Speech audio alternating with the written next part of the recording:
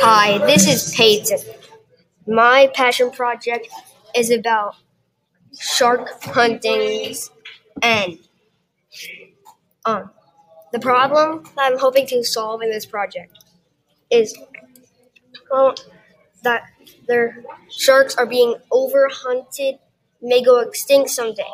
In some country, shark fins are cut off, and then the shark is left in the water to die.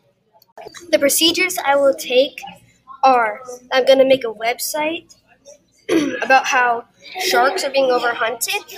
I'll use the website maker Wix. There are 64 species of sharks that are endangered. My hypothesis is if shark safety zones were opened, we could help a lot of sharks and possibly save other fish as well.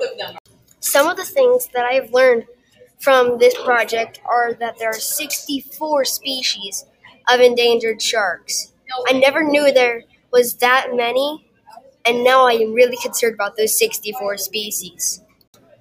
My conclusion is that if shark safety zones were opened, we might be able to lower the endangered rating to 45 or lower and keep going.